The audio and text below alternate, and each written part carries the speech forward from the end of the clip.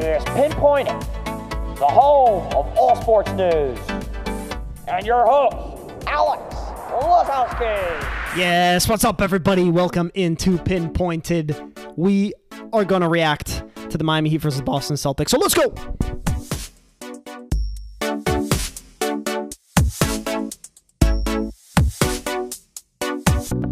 Yes. What is up, everybody? Welcome into Pinpointed. I'm your host, Alex Lazowski. Check us out on Spotify. That's where you find this podcast, Pinpointed. Check us out, Lazowski1 on Twitter and Pinpointed Sports on Insta. And this is going to be a quick little podcast here. My reaction to the Celtics versus the Miami Heat. And one thing I have to say, kudos to the Miami Heat because they played out of their mind. They were a much better unit, played better together, played better defensively and offensively when it mattered most, and the Celtics did not. Kudos to Erik Spoelstra. Kudos to Tyler Hero, Duncan Robinson. Many of the role players stepped up. Bam Adebayo, probably the MVP of the series, played out of his mind in Game 6. But the Celtics had them. Celtics outplayed them in Game 1, outplayed them in Game 2, except for the ending where they let the lead slip, outplayed them in Game 4 where they won. They might have outplayed them in Game 5 where they won.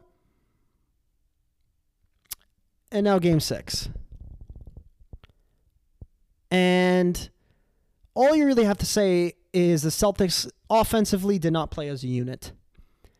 Kemba Walker was on and off at times. I still think he has part of that knee injury. He is not fully healthy because he was not as effective as he usually is throughout the season. They never used the high pick and roll enough. They could never get Kemba separation. A lot of times when Kemba was one-on-one against a lot of the team, a lot of the defenders on the Miami Heat, couldn't get enough separation, couldn't get to the basket, had to drive and then kick out an awkward pass back to the point. And he was never the leader offensively for the Celtics. And then Jason Tatum, for many of the first halves and first quarters of the series, scored 0 points, was 0 for 6, had struggles to get into the game. And then Jaylen Brown was probably one of their most consistent players on the field every game in and game out throughout the whole game. I mean, Tatum a lot of times scored more points at the end. But they didn't play cohesively enough. And the Celtics knew it because they had their locker room, spat after Game 2 where they lost 2 leads from Game 1 and Game 2 and should have won both those games. And they play too much ISO, number one. It's Tatum will go ISO, Kemba will go ISO, Brown can go ISO, and not enough passing's going on.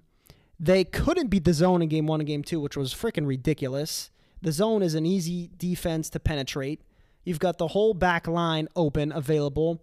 Put a guy inside the paint near the free throw shot, he's always going to be open. And they couldn't figure that out in Game 2. So that cost them that game. And then finally in Game 5 and 6, they started to break out. They were playing very well against the Miami Heat zone. And I'm surprised the Miami Heat continued to play that zone. But the Celtics just took too many threes. Entire Game 6 was three-pointer after three-pointer after three-pointer. And kudos to Miami Heat. They shot almost 55% from the field, I believe, in Game 6, or around that percentage. But the Celtics continued to be stale offensively. 5 minutes left to go. The Celtics were up 6. They gave up a couple of easy layups, good shots by Bam Adebayo. Then they went down a couple points. And to try to climb back into the game, they went for, I couldn't tell you exactly how many possessions, but it felt like went 1, 2, 3, 4, 5. 5 or more straight possessions of drive down the court and shoot the 3-ball. Marcus Smart did one. Jason Tatum did one. Kemba did one. Jaylen Brown did one. They all took turns for the next 5 possessions to try to shoot a 3 and get them closer to the game, and they all missed. And then Miami just kept gaining and gaining and gaining their lead. The defense was clearly not what it usually is. Miami Heat was able to score a lot of times at will. Celtics kept it close in the fourth until they finally just gave out. Smart took 23 shots. I think I have a problem with that. Smart shouldn't be taking 23 shots. You have Kemba, Tatum, and Brown, who are all better options. Smart was hot in the first half, but, I mean, still, that's way too many shots. Smart took over 10 threes. I think it's a little bit ridiculous. Smart's a very valuable player, but I feel like that's a problem. Brad Stevens' rotations at center, I believe, were great. He got great minutes out of Williams, Cantor, Robert Williams and Greg Williams, So that was very positive for the Celtics. Tice played well too. But again, that rotation, they didn't have a solid guy. They didn't have a Bam Adebayo in the center there to really dictate the play and protect the basket. And that's always been the Celtics' problem throughout the year, indeed. And they would have definitely been more exposed if they played the Lakers, especially because Anthony Davis, LeBron James, they can really attack based off the switch. So the big things that I came out with, Celtics offensively were not cohesive. They took too many three-pointers. They should have, whenever they drove to the basket and attracted the defenders, they were able to either get a good layup, a good shot, or they were able to kick it and pass the ball around to get a free look. They didn't do that enough at all throughout the series, and it frustrated me because so many times that they did that, they got free from the zone because of that, and they were able to get great looks every single possession. Instead of just somebody holding the ball for 10 seconds, doing a dance against the defender, and then popping up a step back three or not a high percentage shot.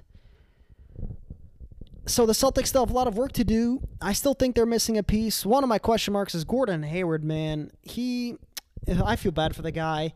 I give him major credit, though. His son was born. He stayed in the bubble, helped the Celtics. He's definitely a good defender. Continuously does get injured, though, and I feel like that puts an asterisk on him because he doesn't go 100% out there. I'm not saying he doesn't put 100% effort, but he's definitely limited because of those injuries. He wasn't 100% healthy. I believe the ankle injury was still a bit effective.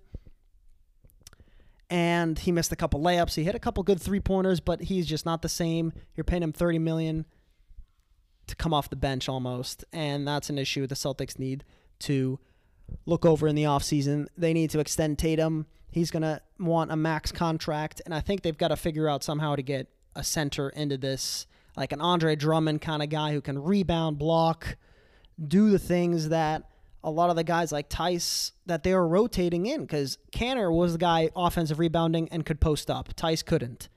Robert Williams there for the blocks, protect the rim. Tice does a little bit of that. And Greg Williams was in there to play small center, to be able to switch on every single player and defend well. Tice isn't as good as a defender. Neither is Williams nor Cantor. So each center had strengths and weaknesses, and the Celtics need to find a way to find a center that can put all four into one. And the Celtics have 2 draft picks here in the first round. They've got talent, and I believe they can figure something out. I believe in Danny Ainge. I think that is one of the solutions they need. And I think get healthier as a team overall, and they've just got to build a better chemistry offensively and defensively. Once again, thank you guys for listening. That is Pinpointed Sports. We talking all the Boston sports every week. Give you little updates. Check us out again at pinpointedsports.com where this podcast will be posted. Thanks for listening.